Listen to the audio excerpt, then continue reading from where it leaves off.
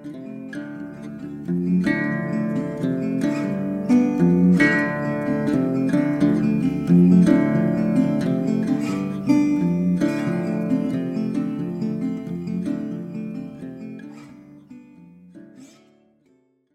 everyone, and welcome to another episode of The Bunkhouse. I'm your host, John. I'm an active duty Marine, so any opinion expressed on this show is of mine and not of military regulation or policy. So this episode's a little bit different again. It's a little bit longer too. The guest I have on today is a very seasoned and has been in the cybersecurity industry for quite some time. Hope you guys enjoy this, and on to the show.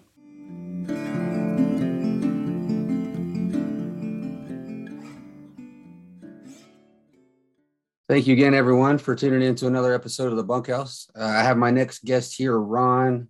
He is a seasoned cyber expert, I will say.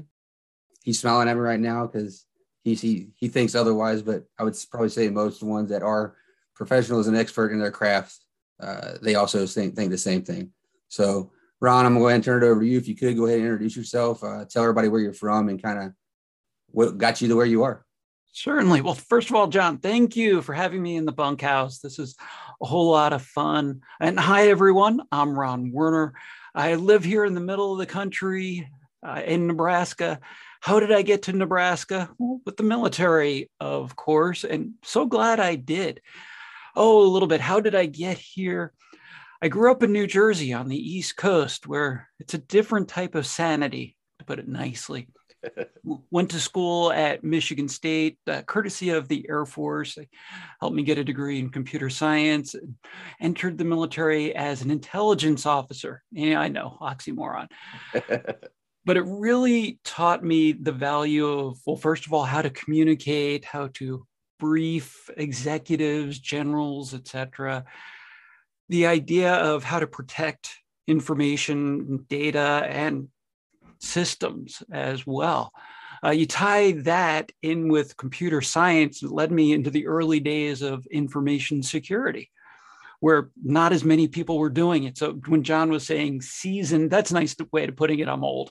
Been doing it for a while. So have a lot of t-shirts from that as well. So I've been in Nebraska well over 20 years. The Air Force sent me here and I said, you know what, this is a nice place to live and raise a family. I'm still here. Pretty nice. So if you could explain to everybody kind of what you did as an intelligence officer and kind of the time frame that you were in so they can kind of understand where you came from as far as in the military, and then translating that into your career or your chapter afterwards. I was in the 90s during the Gulf War.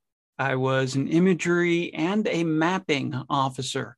So I don't even remember the job code. They've all changed since I've been in anyway, but it was mapping, charting, and geodesy was the actual field, but I did a lot of imagery and signals intelligence, some application development. So I was stationed actually first in Cheyenne, Wyoming at F.E. Warren, which actually is a fun place to be. Not quite so exciting as a new butter bar, but then got moved here to work with, SAC at the time, and then during the transition to Strategic Command, part of their intel wing, providing imagery to combat troops, part of the Desert War. And then I moved to upstate New York, where I worked at Rome Laboratories, and they were the one who developed a lot of the initial systems for the military. And if you ever read the book, The Cuckoo's Egg by Clifford Stoll, it actually talks about Rome Labs as being a part of that investigation. It's kind of fun. I'll make sure and add that into the show notes. Got out of the military, but had a job offer here to work as a defense contractor. So I did, and knew, again, I could afford to live here and liked it here. Still had friends from when I was here in the military. So moved back and worked as a Unix and then Linux systems administrator, network administration. And how I got into security with that is, I wanted to protect my stuff.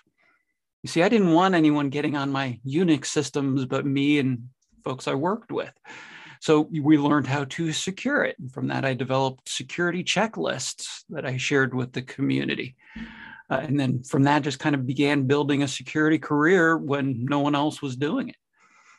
That's awesome. So I would say in today's world, at least in the Marine Corps, we also have a strategic communications, what used to be our public relations and stuff like that. And we have a geospatial community as well within the Marine Corps. So it's pretty cool to see how it was even a thing back during the Gulf War, and how it's really probably progressed and stuff and gotten to where it is today. So what I'm finding fascinating, equating to what's happening right now with the European war, John, Yeah. where I learned this in the Gulf War, one of the best intel sources was open source. Oh, yeah. CNN at the time. I mean, Oh, yeah. have multiple TVs on, watching the war correspondents and getting real information from them, sometimes better from more classified sources. Am I allowed to say that? Well, Yes. anyway. We're seeing that today where we can pull intel.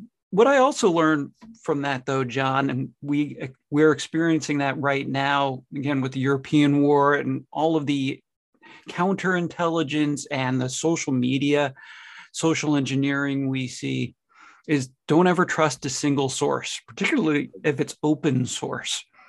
Trust but verify, mantra that you and I are very familiar with. Those in the civilian sector are now commonly getting it. Right. Collecting from multiple sources and kind of putting relevant information together to kind of get really what the real facts are, because just like anything, like there's one side, there's the other side, and there's the real truth somewhere in the middle, right? So same thing with collecting open source intelligence. It's the exact same thing. And a big thing that we started talking about in the Marine Corps too is information warfare, which is a real thing, and using it as psyops, like psychological operations for misinformation. I definitely know that there are a lot of reports of a lot of that happening as well within Ukraine and within Russia themselves. So you're right. I think getting from multiple sources and kind of comparing and contrasting and seeing what really is kind of lining up together to really get the real story behind the things. And being able to read between the lines, because when so many, particularly journalists, write, they write with a bias. Oh, I don't even think they realize, when you begin to read it, it becomes very evident that they're trying to get you to have an emotion, and which is a typical social engineering technique. Rather than just the facts, they want you to think of the facts in a particular way. Yeah. Again, that discernment I learned from the military. Oh, absolutely. So what were some other things that you kind of took from your time in the military that's really helped shape your chapter after service and kind of where you've gotten to today with your career?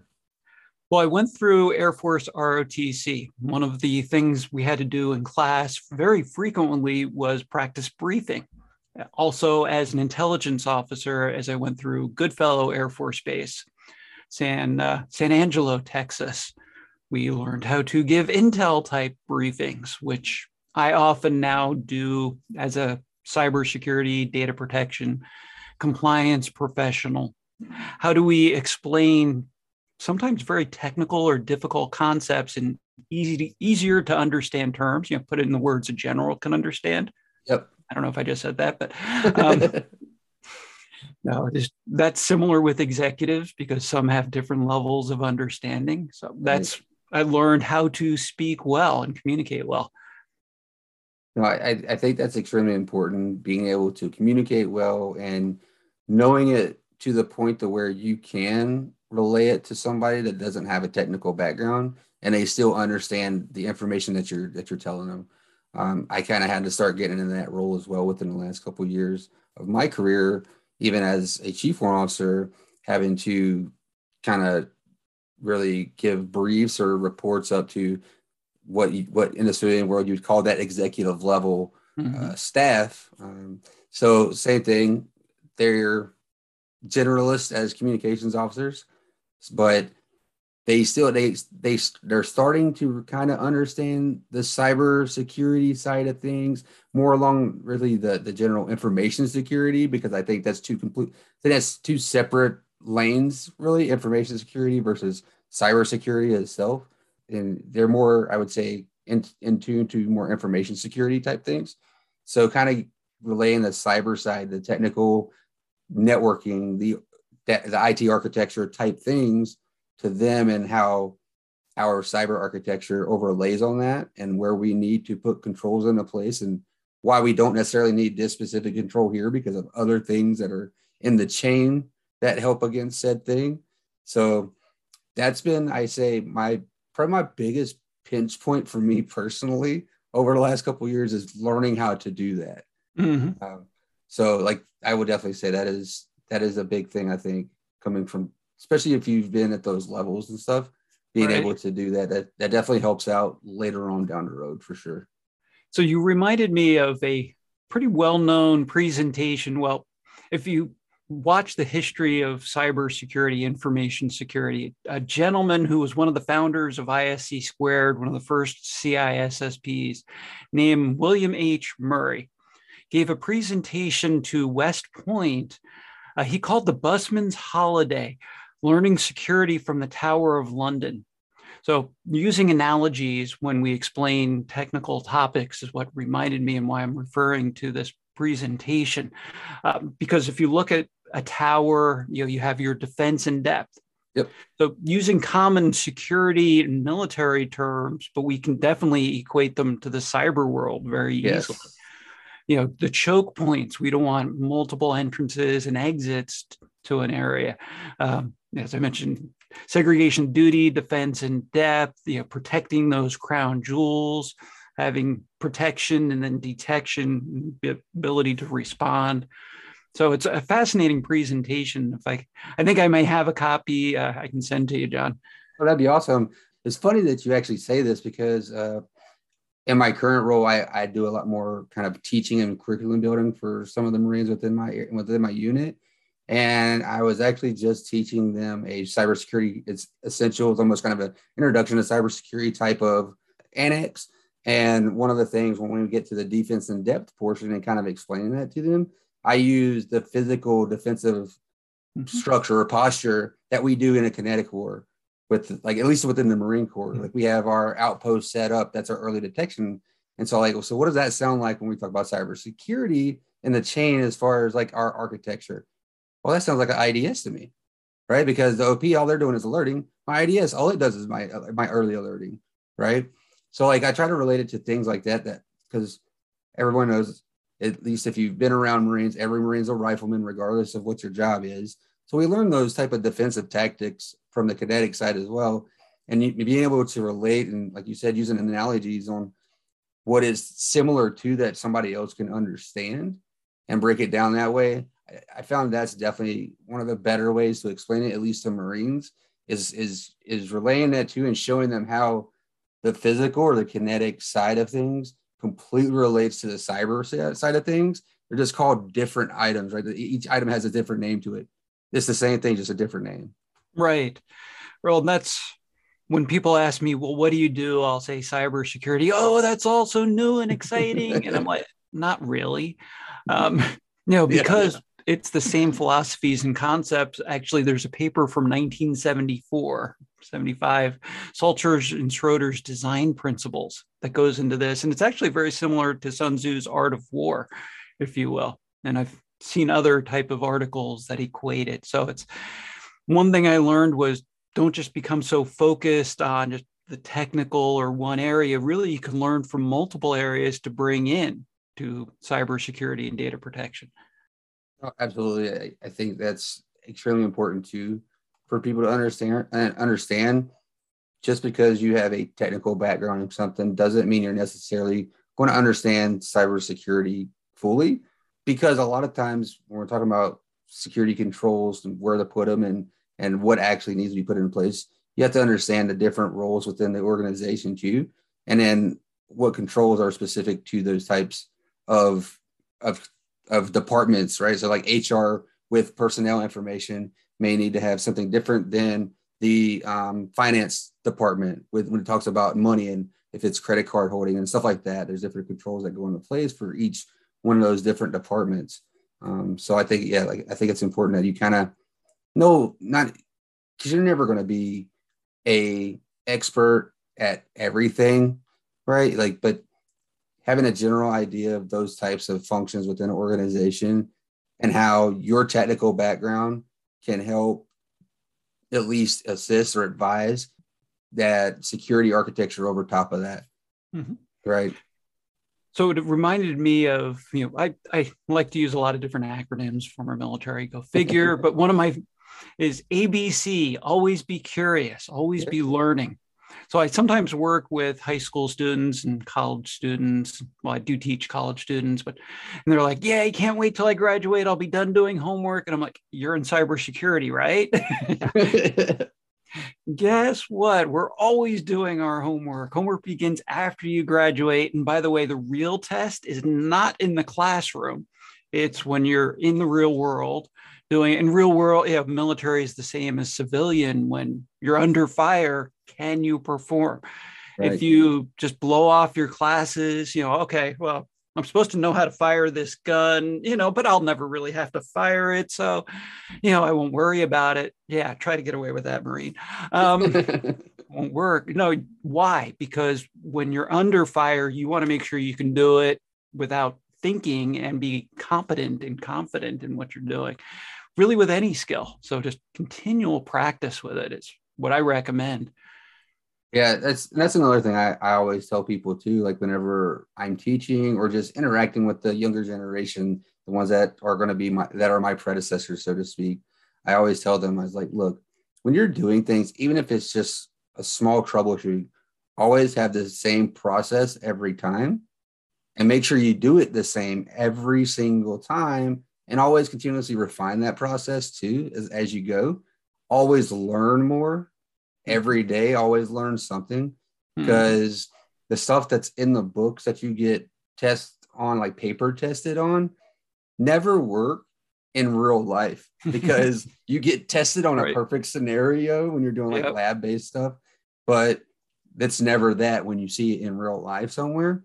And if you do the same process and do the same steps every single time, and then perfect practice makes perfect, yes. Right?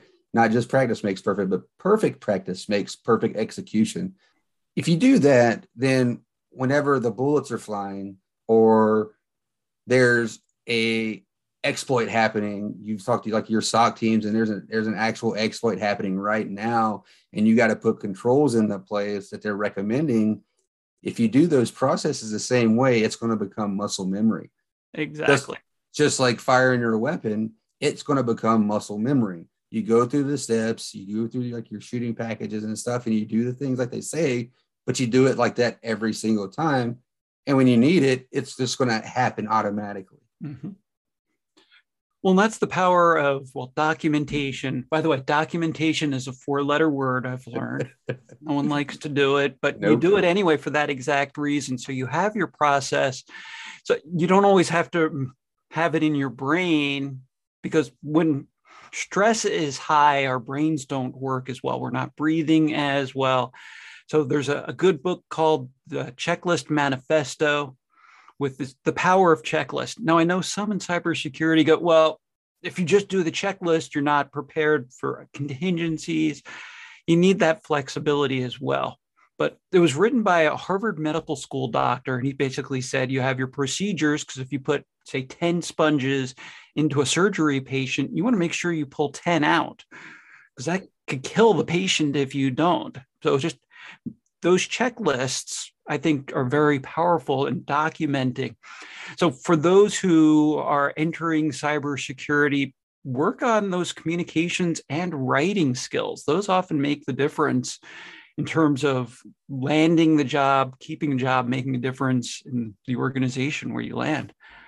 Yeah, because there's going to be a lot of times, and I haven't transitioned out of the service yet, but in some of the roles I have been in, the more senior roles, being able to translate into reports what's going on the ground that non-technical folks can read and not necessarily lose interest or get engulfed in the technical jargon is extremely important, because most of the time they're not the last step in the chain of reporting, depending on what the situation is. And they're going to have to be able to digest what you give them and turn around and make that into a different type of report that they're required to send up. So yeah, I think Another common challenge we see in the civilian sector is often organizations are one person deep, particularly in cybersecurity and IT. It's the one person who knows everything. And it's in the military, we learned that you have human redundancies as well. You don't just have one person who can do everything because, well, what happens when that person is not available? Military understands about having contingencies. Civilian doesn't always. So it's as I assess companies and help them, that's often actually one of the challenges I find is they have that one person. So I actually had this conversation with someone early in my career who actually told me, John, that, well, I would teach you what I did, but that would hurt my ability to keep my job security. And I'm like, facepalm, which was ironic because then 10 years later, he became one of my students. But anyway, don't worry about job security. I tell people my job is to work myself out of a job, knowing I never will. There's too much work to do in cyber world that, okay, you might not be doing that now, you'll do something else. There's always going to be another job to do. Same thing in the military. There's always something to do. Oh, absolutely. That's one thing also I tell the younger generation too. I was like, look, like don't hoard all the knowledge. Don't always want to be the go-to guy because you're gonna get bombarded with the workload. They're not gonna spread load the work, right? It's always gonna be that one person that seems to be the most knowledgeable is going to get just worked all the time. But at the same time, and especially being in the military, you're going to rather it be change your duty station or go on to a different billet or something, or you exit service. Now your predecessors don't have any of the knowledge, and now they're kind of that section or that unit's now starting over because that bulk of knowledge just left and didn't leave anything behind. So I always tell them, like, look, share your information, teach the ones around you, because again, let's say you're in a kinetic situation, you go down in the middle of it. Now what? Right. So like always spread your knowledge, always teach the ones around you. Even if it's somebody senior to you, doesn't matter. Like always teach somebody. You can learn. And that's when I always humbled myself too. Like I don't know everything, even as being in the military for 15 and a half years and being a chief warrant officer and being considered the subject matter expert in my craft. Like there's still a lot of things I don't know just because I haven't been exposed to a lot of things. And I'm humble enough to say that if a Lance Corporal, like that E3 or E4, knew something that I didn't, I'd be like, hey, dude, can you just show me that again real quick? I didn't know that, right? Use it as a learning moment for myself, So always that's why I love to teach because I love to learn. And really the best way to learn something well is to teach someone else. So I learned this also as a young officer is to have others teach me, like my enlisted that I worked for. Yes, I put it that way on purpose. Show me what they did, because not only was I curious and I wanted to learn from them, but I knew that would help them build their own skills.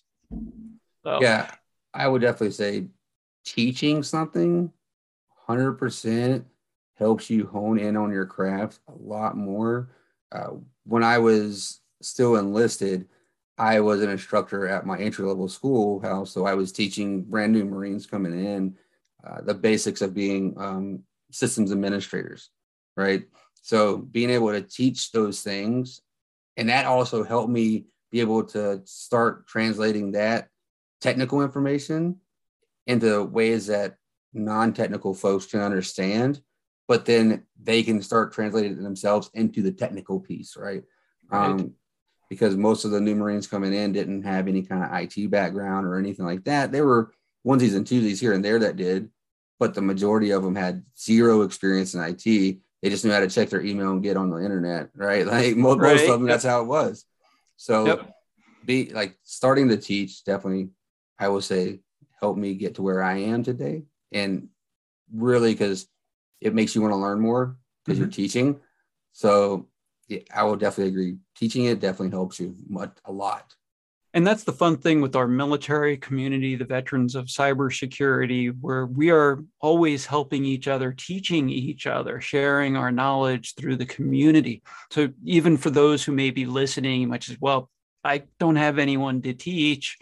Well, come in and join the Veterans of Cybersecurity. So blatant plug, but we're non-for-profit. We're just great community, veterans and military active duty, helping others in the community.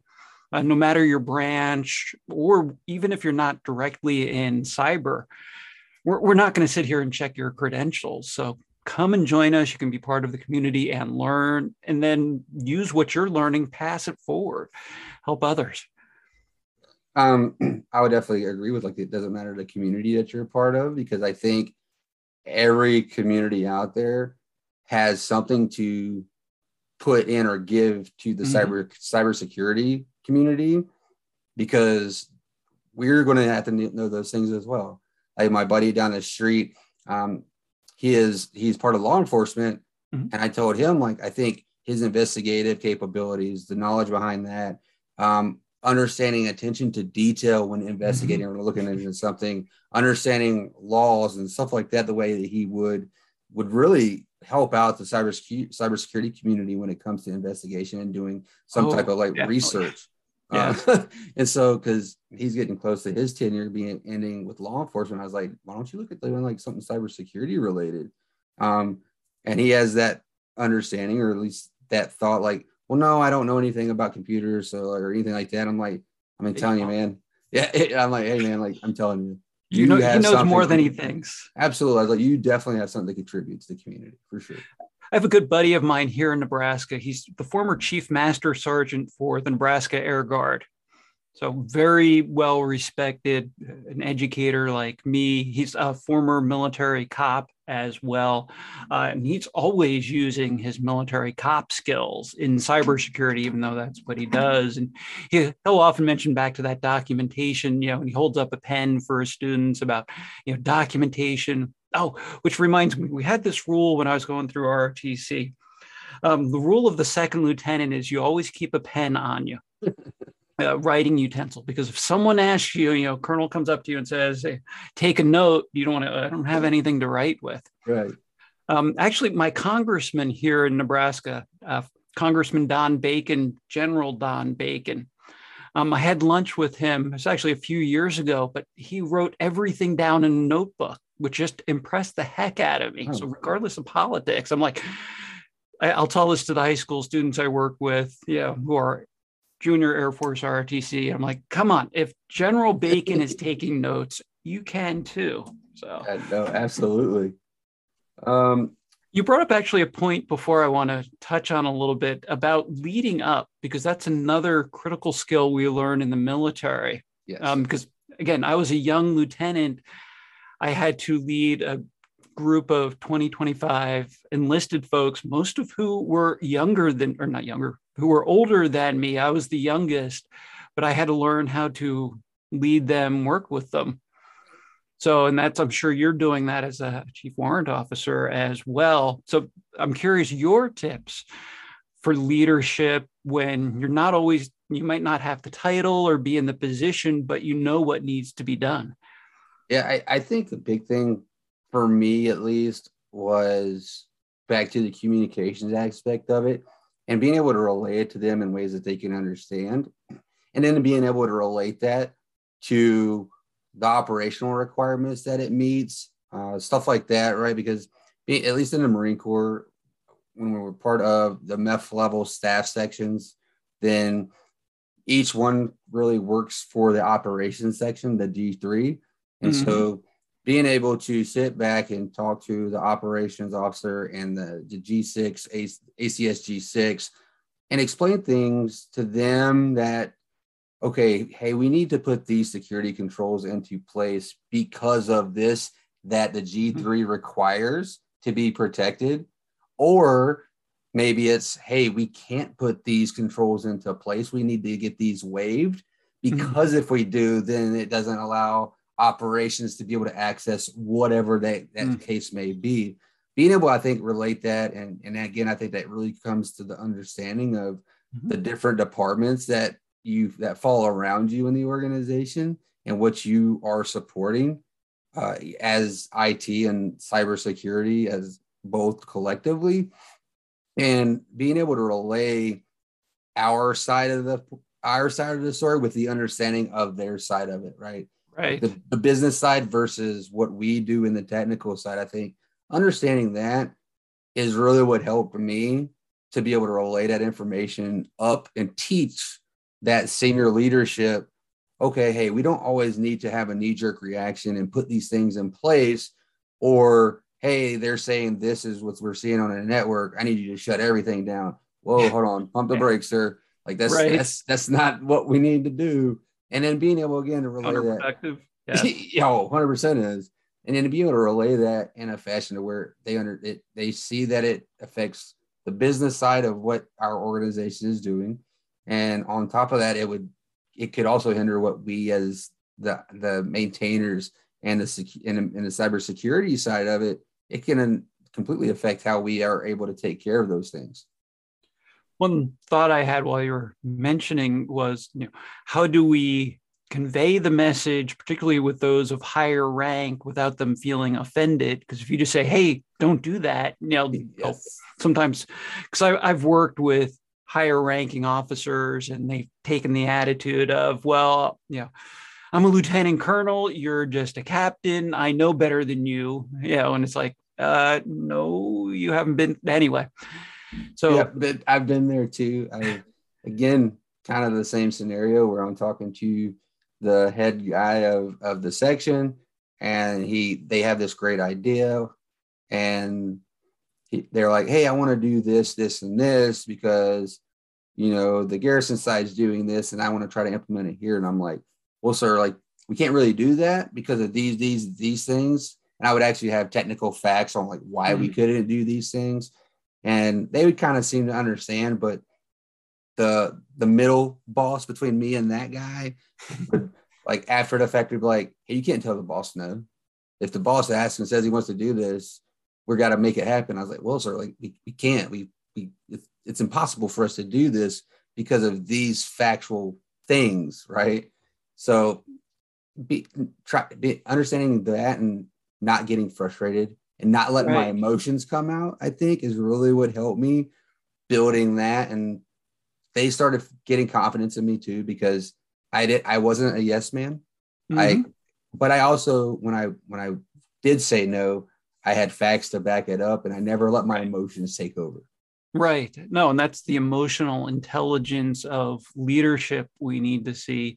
I use a lot of different social engineering techniques because they work for both leadership, and you can use them evilly as well, right, for that. But building that trust with others, being willing to say what they may not want to hear, but they need to hear, yes. Builds that respect over time. So, and it's just being willing to step forward and give it, but respectfully, softening how I phrase things rather than, so I often won't tell people just directly no, because that tends to turn them off. It'll be like, well, we could do it that way, but here's going to be the ramifications if we do. Here's another idea. And what I've really learned, John, is if you can make them to think it's their idea. And I forget what famous leadership author said that, about leadership, but if you can get them to own it. So what I've learned in cybersecurity, it's not always having the answers. As we mentioned earlier, we can't have them all. Knowing the right questions to ask. And sometimes it's asking that leader above us a question instead. Well, what would happen if we did this? How will this affect those troops? Right. And getting them to think, and then all of a sudden they'll have their own aha moment without us having to tell them no. They just told themselves no. Right. For how we phrase it. No, absolutely. I think that's extremely important because, again, like you said, we can't always have the answer. And I think another big thing about that too is asking, because they might not be fully clarifying when they originally say they want to do something or how they want to do something. So asking the questions to have them kind of re-clarify it for you sometimes. But then also whenever you do that, if they're trying to re-clarify it but can't find a way to clarify, that usually means they don't have it fully in their head on what they want to Right. do. Or if it's something that you just don't have any kind of experience in because you just never seen the technology that they're talking about, you know where you can get resources from to research also. Right. So where I found a lot of people, they make mistakes is with their assumptions. So I came up with another little phrase, CYA. No, not that CYA. Check your assumptions. So often we come in with our own biases. We assume something with the situation. And really, you want to have those people in your life to question, ask the right questions, and to have those checks and balances in place. So what I recommend for cybersecurity professionals, whether you're in the military or out, is CYA. Check your assumptions, because that could lead to a gap that you're not aware of, that could lead to a potential breach or a bigger problem down the road. Because there's a lot of times I've seen where we'd be sitting in meetings, and if I hadn't asked for clarification, I would have misinterpreted what the actual end state was supposed to be, and if I misinterpreted it, then I would plan to how I interpreted it, and then all that time and manpower is wasted because I didn't plan to what the real end state was what it's supposed to be.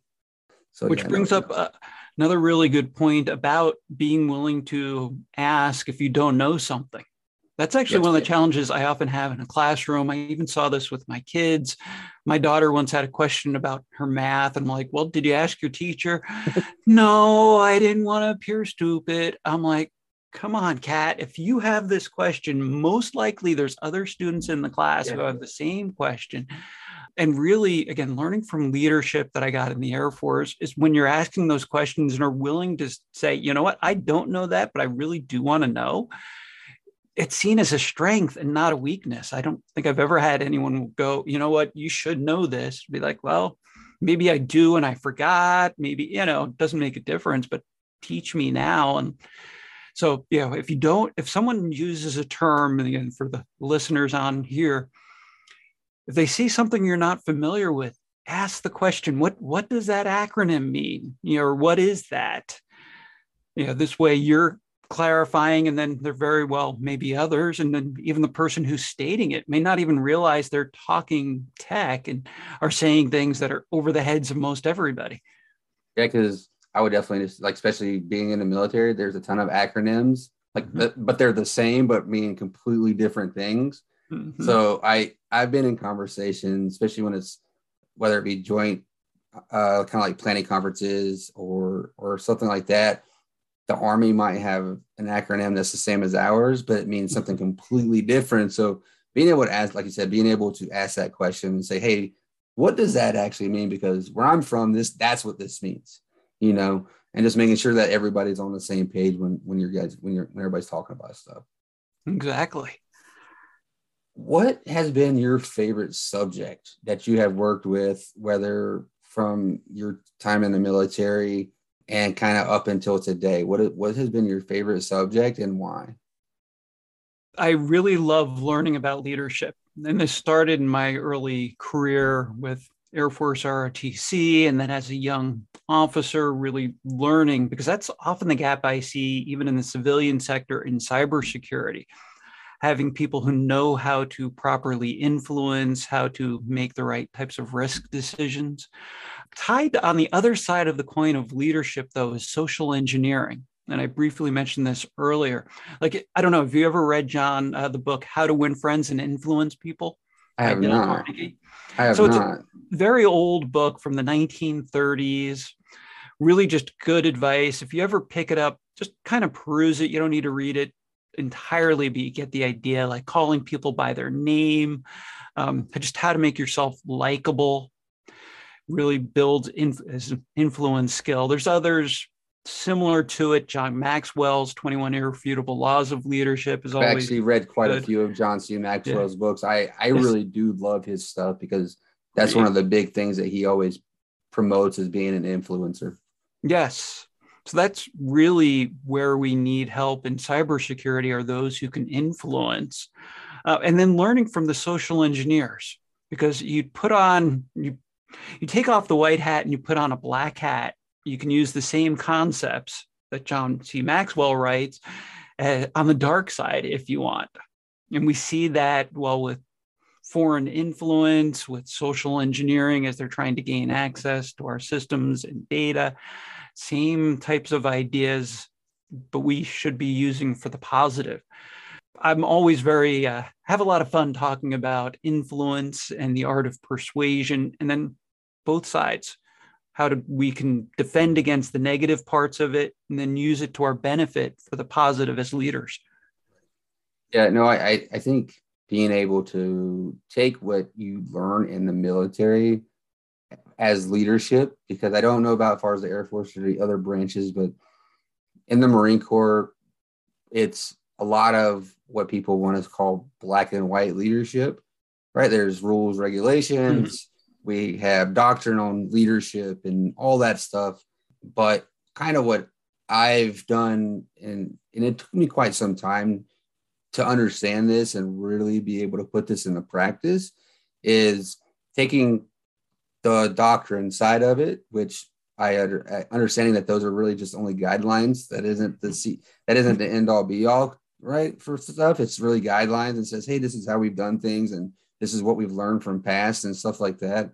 And taking a lot of stuff that I read and learned from John C. Maxwell's writings and really kind of meshing the two together to really shape my leadership philosophy and how I really lead, not just the ones subordinate to me, but the ones that are my peers and the ones that are also above me in leadership as well. I think because you shouldn't just be an influencer to the ones that are subordinate to you, right? It's good to influence them, but you should also influence your peers, the ones that are around you naturally, because if you influence them, it's possible that they could turn into influencers as well and be able to spread that.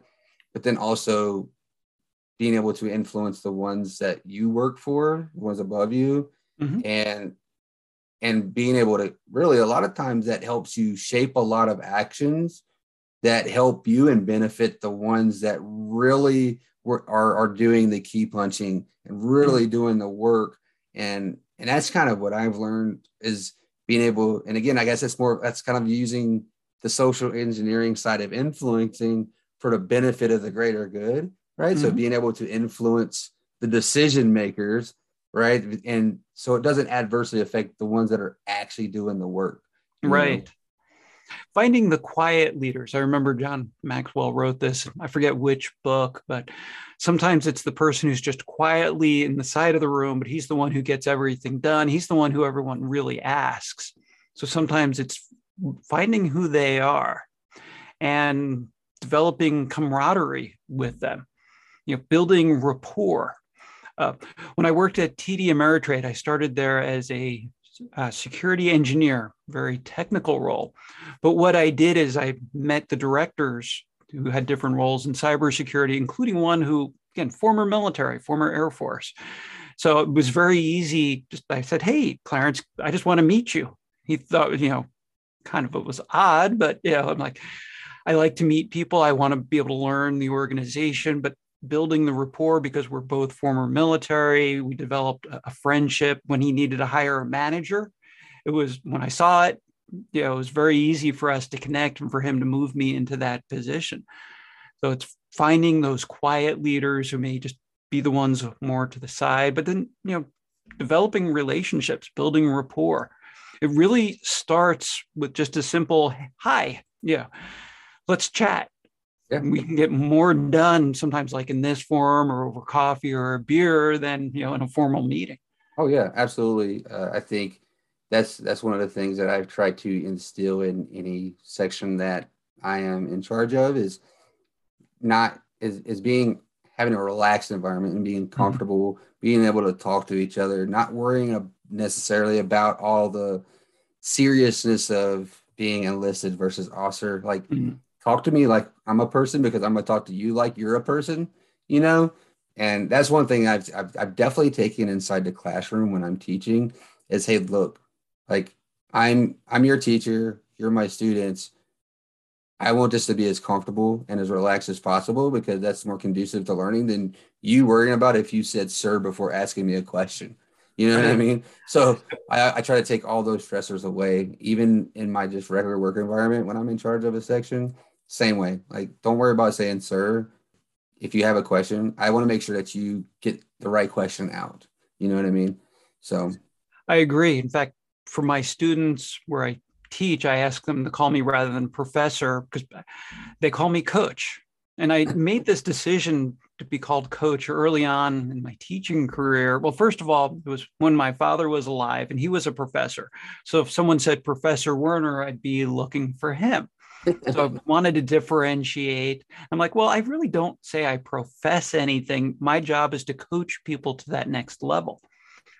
So it's developing that mentorship and coaching ability. Again, whether you're coaching up, down, sideways, we all have the capability to do this, and really just taking that passion of willingness to learn. And that's really one of my final thoughts for this is I encourage everybody, develop your passion. Fascinating to me, that's really a big differentiator, whether you're in the military or civilian side. Be interested in what you're doing. Piece of advice I got early in my career, because I got stationed as my first base, Cheyenne, Wyoming, and then Nebraska. Boy from New Jersey going to Nebraska. Oh my gosh, what am I doing here? But an officer who mentored me said, Ron, it is what you make of it. It can really suck if you wanted to, or it can be awesome. Yeah. So take advantage of all that is around you. Again, we have great communities here to help build each other up, build our passion in protecting others, whether it's physical security, data protection, the cyber or more technical side. Encourage folks, just keep building your skills. Oh yeah, it's funny you talking about passion because that's probably one of the biggest things I preach upon whenever I'm talking to any of the Marines, whether it be the junior, my peers, or the superiors. Having passion, I think, is a lot of times is more important than actually having the technical knowledge because at least with the passion, it's something that you enjoy and you're gonna want to learn more, not because you have to, but because you want to. Kind of a quick story.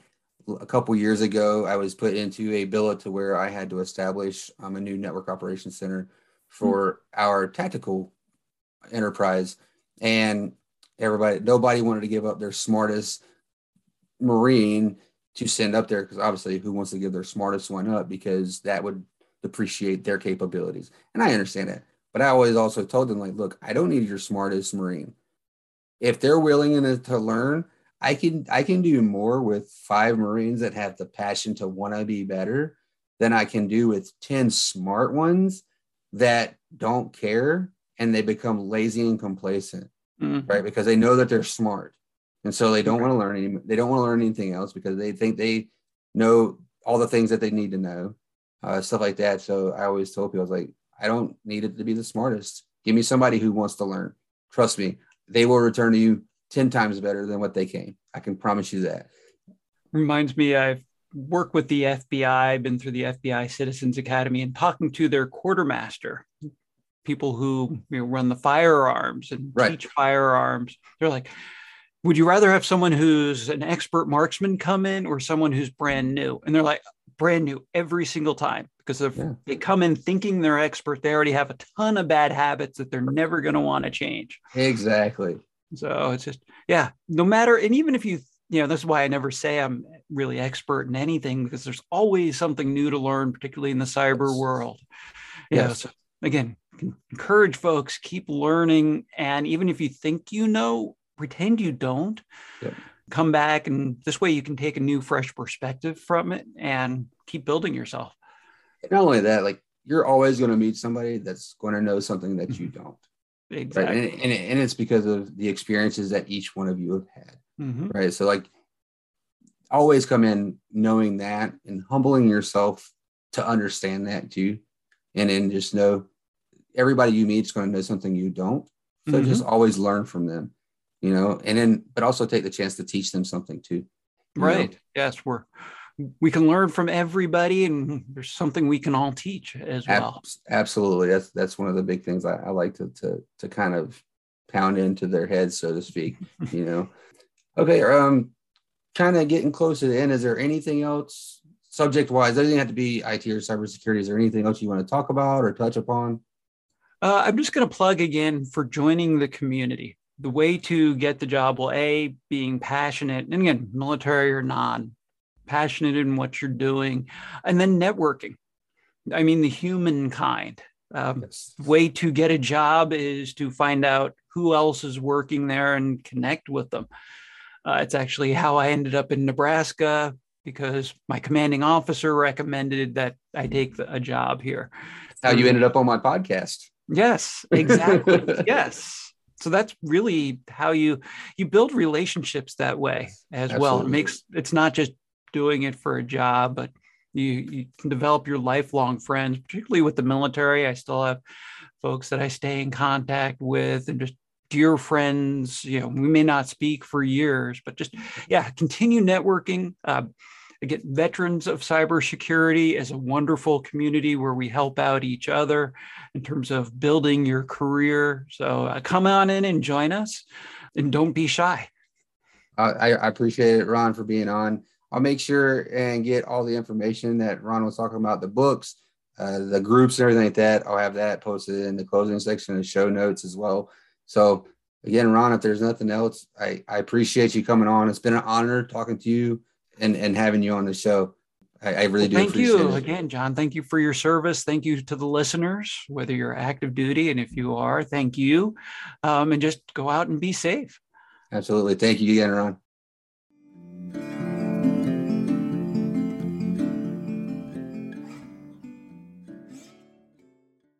I want to thank everybody again for listening to another episode. I can't believe this was episode 8. I will make sure and have all of Ron's information and all the books and all the resources that he mentioned throughout the podcast. I will make sure and have those in the closing section of the show notes. Also, be on the lookout for my first episode of Session 2. Should be coming out this month, and that's going to be tailored more towards the mental health side of things. And again, as always, be the light in someone's dark.